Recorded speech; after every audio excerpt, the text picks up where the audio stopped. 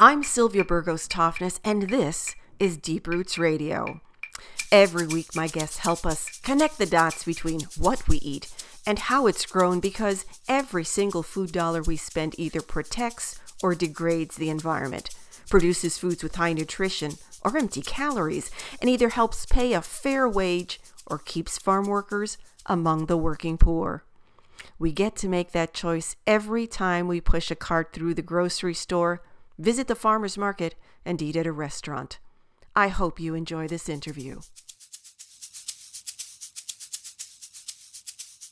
There was a fella who used to live west of here, Del Seaman, who who trained border collies, and he passed away. I used to be on a different radio station in the Twin Cities. He passed away, and he and his wife had been fans of mine on the radio, and so over the years she gave me a couple of his collies that he'd trained. Oh, man. And boy, they were incredible animals. Okay, so when you worked with them in the field, or when they did what they do, what was their approach to herding cattle? They were more of, although they would drive cattle, they were more of a gathering and bringing them towards you was their specialty. Now, isn't that interesting? Because I have a Pembroke Welsh Corgi, this the dog that's like a foot high at the tip of its ears. And what people may not recognize is that these are herding dogs as well. But it does something different. It doesn't do what your border collie did. And I was kind of surprised by Siggy, that's the name of my dog, Siggy's behavior, because even as I was walking with him, if he hadn't had enough exercise that day yet, he'd start kind of nuzzling the backs of my legs. And even when he's with the other dogs, he'll sort of start nipping at their heels, and he drives them kind of away from me. And that difference in how herding dogs works is actually the topic of our chat this morning. We have, again, with us, we are so fortunate to have Denise Rackley, who is the owner and operator of Clearfield Stock Dogs out of Bennington, Indiana. Good morning, Denise. How are you? Good morning, Sylvia and Dave. I'm great. Oh, so glad you could join us again. I know you were on with us just a couple of weeks ago to give us kind of an overview of herding dogs. And we thought that we would do a part 2 today that takes a look at how the different types of herding dogs actually work differently with livestock. You know, doing a little bit of research before our show, I took a look at some references both online and in hard copy, and noted that the American Kennel Club recognizes about 18 different breeds of what they call herding dogs. But my understanding is that there's a lot more than that, aren't there? There are. There's a lot of different dogs in Europe that we rarely see, and probably most people have never heard of. There's pulleys and Mundai and just dogs all over actually the world for, used for that environment and however they raise their stock. Right. So. Now, I understand that one of those places in the world that has just vast amounts of livestock spread over big acreage is Australia. And so they have some really specific breeds out there as well, and some with really interesting behaviors. They do. They have Kelpies, are their gathering dogs, similar to our border collie. And then they have Huntaways that are more of a driving dog and used in the thick, tough brush that they have. The low trees and the thorny brush. So they find the stock and then do a lot of barking to move them. Well, let's step back just a little bit. At one time, these breeds were part of a bigger category called working dogs, at least in America. And then herding dogs became a subcategory. And I guess I'd like to go over just for a minute or so the kind of statements you made about how closely a owner or handler, the rancher or farmer, has to work with a herding dog in order for it to be well trained. I believe there are two schools of thought as to the training. You can train them mechanically using obedience. you know, to train a dog to sit, when the dog sits or you push his butt down, you tell it to sit, and it learns to sit. You can do that with herding, but that puts you in a position where you have to know more than the dog and be able to see the dog every step of the way. So that limits your dog's ability and, quite honestly, handicaps him, because theoretically, if we are breeding these dogs to work, they should have stock sense and be able to work without all that input from us. To get to that point, one, you have to have a well-bred dog whose parents work, whose grandparents work. And I'm not talking about, 6 generations ago, this dog came from Wales. I'm talking about actually seeing them doing the job. And you have to develop a relationship with them where you trust and respect them, and they trust and respect you. Wow, so it's a different form of communication altogether, isn't it? It is. It's learning. Herding is learning a foreign language. Just like low stockmanship, you have to learn how the animals move, where you need to be to get that movement, where you just ease them into things and ease them into your way of thinking as opposed to push and shove and holler and cuss. The dogs feel the livestock and know where those places are to get them to move. So we just need to figure out the dog and the stock and communicate, which also means listen to what the dog's telling us, and help them use their strengths and then help them where they're less natural. So it's a form of communication, but it's a foreign language for us. Right. So it's more about bringing out the innate, the thing that's being bred into them, huh? It should be. You mentioned that there are different types of herding dogs. Can you describe for us the main categories? There are gathering dogs, like Dave had mentioned. Border Collies are in those. They want to bring stock to you. They were designed originally to gather sheep on the hillsides and cliffs of England and Scotland, where it's very rocky. People can't travel, but the sheep sure make it look easy, and they can outmaneuver, any person. If you could get a four-wheeler close, they'd outmaneuver that. So the dogs were designed to be able to maneuver quickly, sure-footedly on those steep mountains to bring the stock back to the person. There's also driving dogs, like your Corgi, and I consider Aussies a driving dog, although there's controversy. Some people put them in the gathering or heading dog category. So they want to naturally push stock away. Cattle dogs fit into that category. They nip heels and move stock away from you. And then there are tending dogs, which we don't see very much of here in the States. They are used and were designed mostly in Europe, where they have small plots of ground next to crop fields, which the animals obviously shouldn't be in grazing.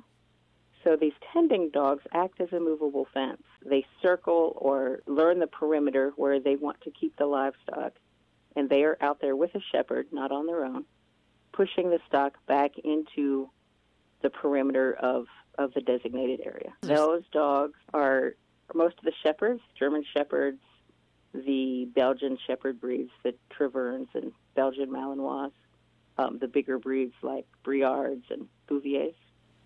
They fit into that category. Let's focus on the tending dogs for just a second more.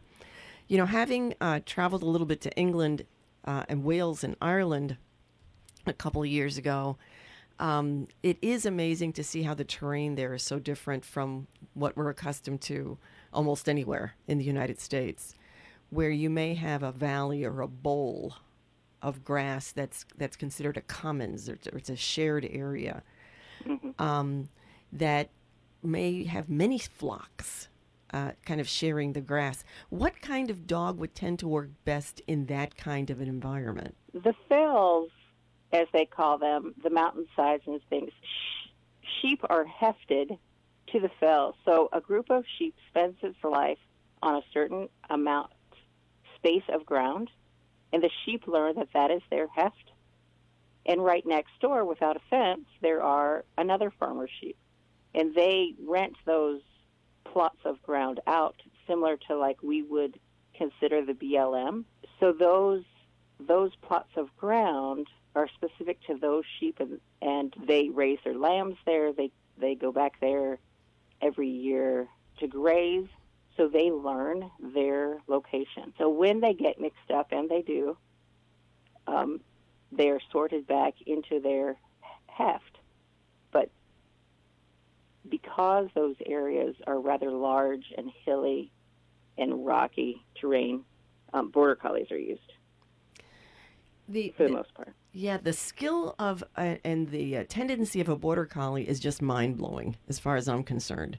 Kind of watched a trial last Labor Day, and another one's coming up this Labor Day, where flocks of sheep were distributed across, I don't know how many acres, over a half a mile distant, and how those border collies were able to gather up those sheep and move them through pens and gates and sort them. I mean, the intelligence of these dogs is amazing. And the farm work goes way beyond gathering and driving. I mean, that stuff comes naturally. But when you have that relationship with the dog and it's able to tell you, there's a problem down here and I need you, there's a lamb stuck in the fence, that to me is mind-blowing. How does that dog know that he can't bring everybody, so he shouldn't come back to the barn with the flock that he has? He should let me know that there's a problem. And there are moments when I don't know what command to give. Things are going downhill quick, and I just say, "You're on your own, buddy. Go get him." And I just send him and let him sort it out. So these dogs are actually working very independently? Yes, mine are. And if they're trained right, they can be. I need to be able to trust them over the hill in the woods down at the, behind the pond where I can't get to. And they need to let me know if there's a problem down there because I'm standing at the gate. I've had dogs come to the top of the hill and look at me and look back and look at me and look back. I mean, it's like a Lassie movie. And I was like, all right, I'll be there. Through YouTube, through the internet, many of us are watching herding videos, amateur herding videos. They're Sure. wildly popular, and they get tens of thousands of views because they're so fascinating to watch a dog that knows what it's doing. But I noticed that in some of those videos, it's heavy-handed human intervention, telling the dog every move to make. And the dog responds. I mean, it's quick and it's efficient, but like you said, it requires that the human be right there on top of the dog and know every single thing that should be happening. And you're talking about something that's really training of a different sort. Yes, I am. Trials are great, but to be able to judge them, you have to see everything. And to judge and make that call between one dog and another, they have artificially made, okay, it needs to go from point A to point B and bring the sheep in a straight line. Well, how many straight paths do you see in your pastures? Not very many. No. Be that, cattle, ducks, chickens, cows, they just don't travel like that. To judge that line, the dog is trained to take those whistles and commands to keep the sheep in a lane, basically. So that kind of training is very different from what I require on the farm. I don't care if you bring them in a straight line. I mean, don't take them left if I want them to go right, but bring them respectfully. We start up close, and we get to all the initial things, and we just add distance and add sheep as we have the basics, and then we start working in the field and doing chores, and it's just a progression.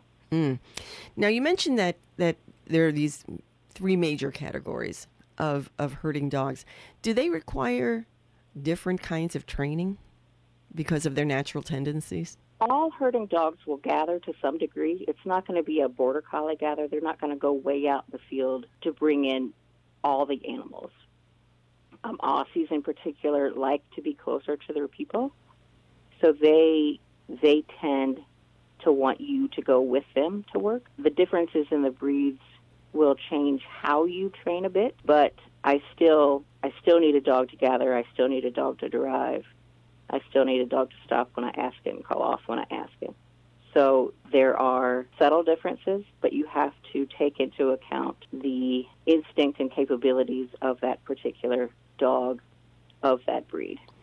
Okay, so let me just put it a question more specifically. I've got this little Pembroke Welsh Corgi who has demonstrated certain healer behaviors. I mean, he definitely nips at the heels of the cattle.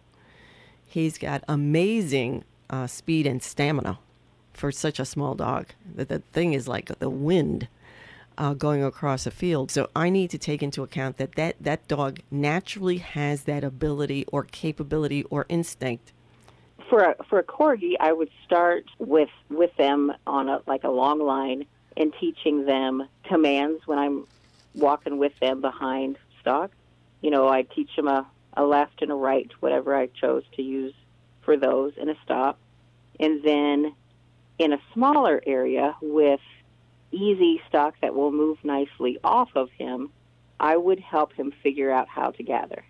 Just because I find gathering very useful. Like I said, he's not going to do it like any other breed because he's a Corgi, but I think they all can learn to bring stock to you, and they all can learn to take stock away from you. I would just start with his natural instincts and work on our relationship and confidence, and then start asking him for tougher things.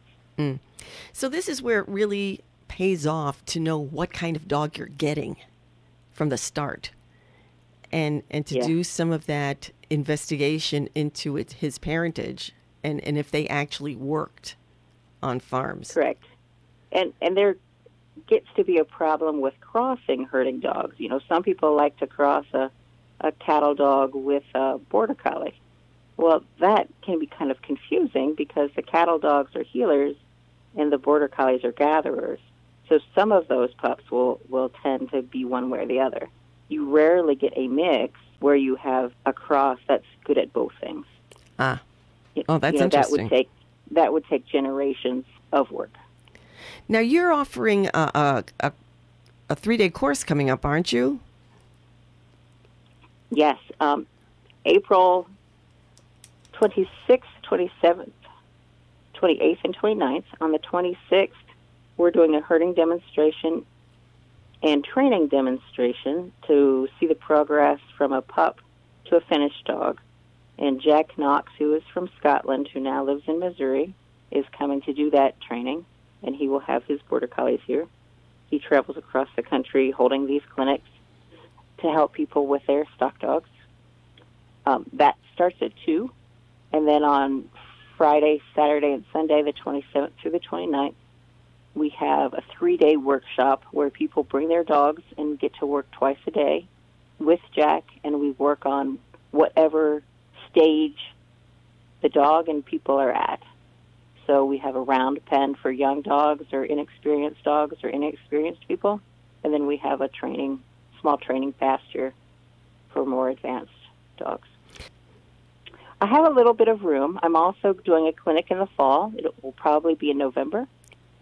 So there's room there, and I'm thinking about adding one in June if I get enough interest. So I will definitely fit you in somewhere.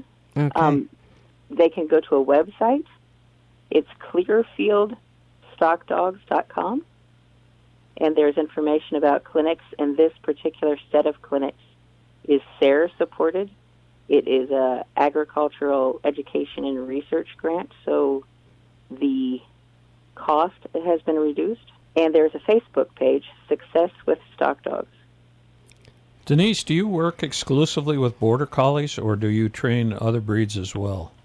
I train other breeds. I'll train anything you bring me. Training the dog is the easy part. It's training the people that are tougher. So if you have a trained dog, it's not going to do you a whole lot of good until you yourself understand. Okay. One of the things I've noticed, Sylvia talked about the YouTube videos, and one of the things I've noticed online and on videos, and even people looking to sell dogs will post little videos, and the dogs will be working cattle, and they get them running full speed. The dogs get the cattle running full speed into the area where the person wants them, and they seem to take great delight in the fact that they really get those cows moving. And as a stockman, that makes me cringe. Mm-hmm.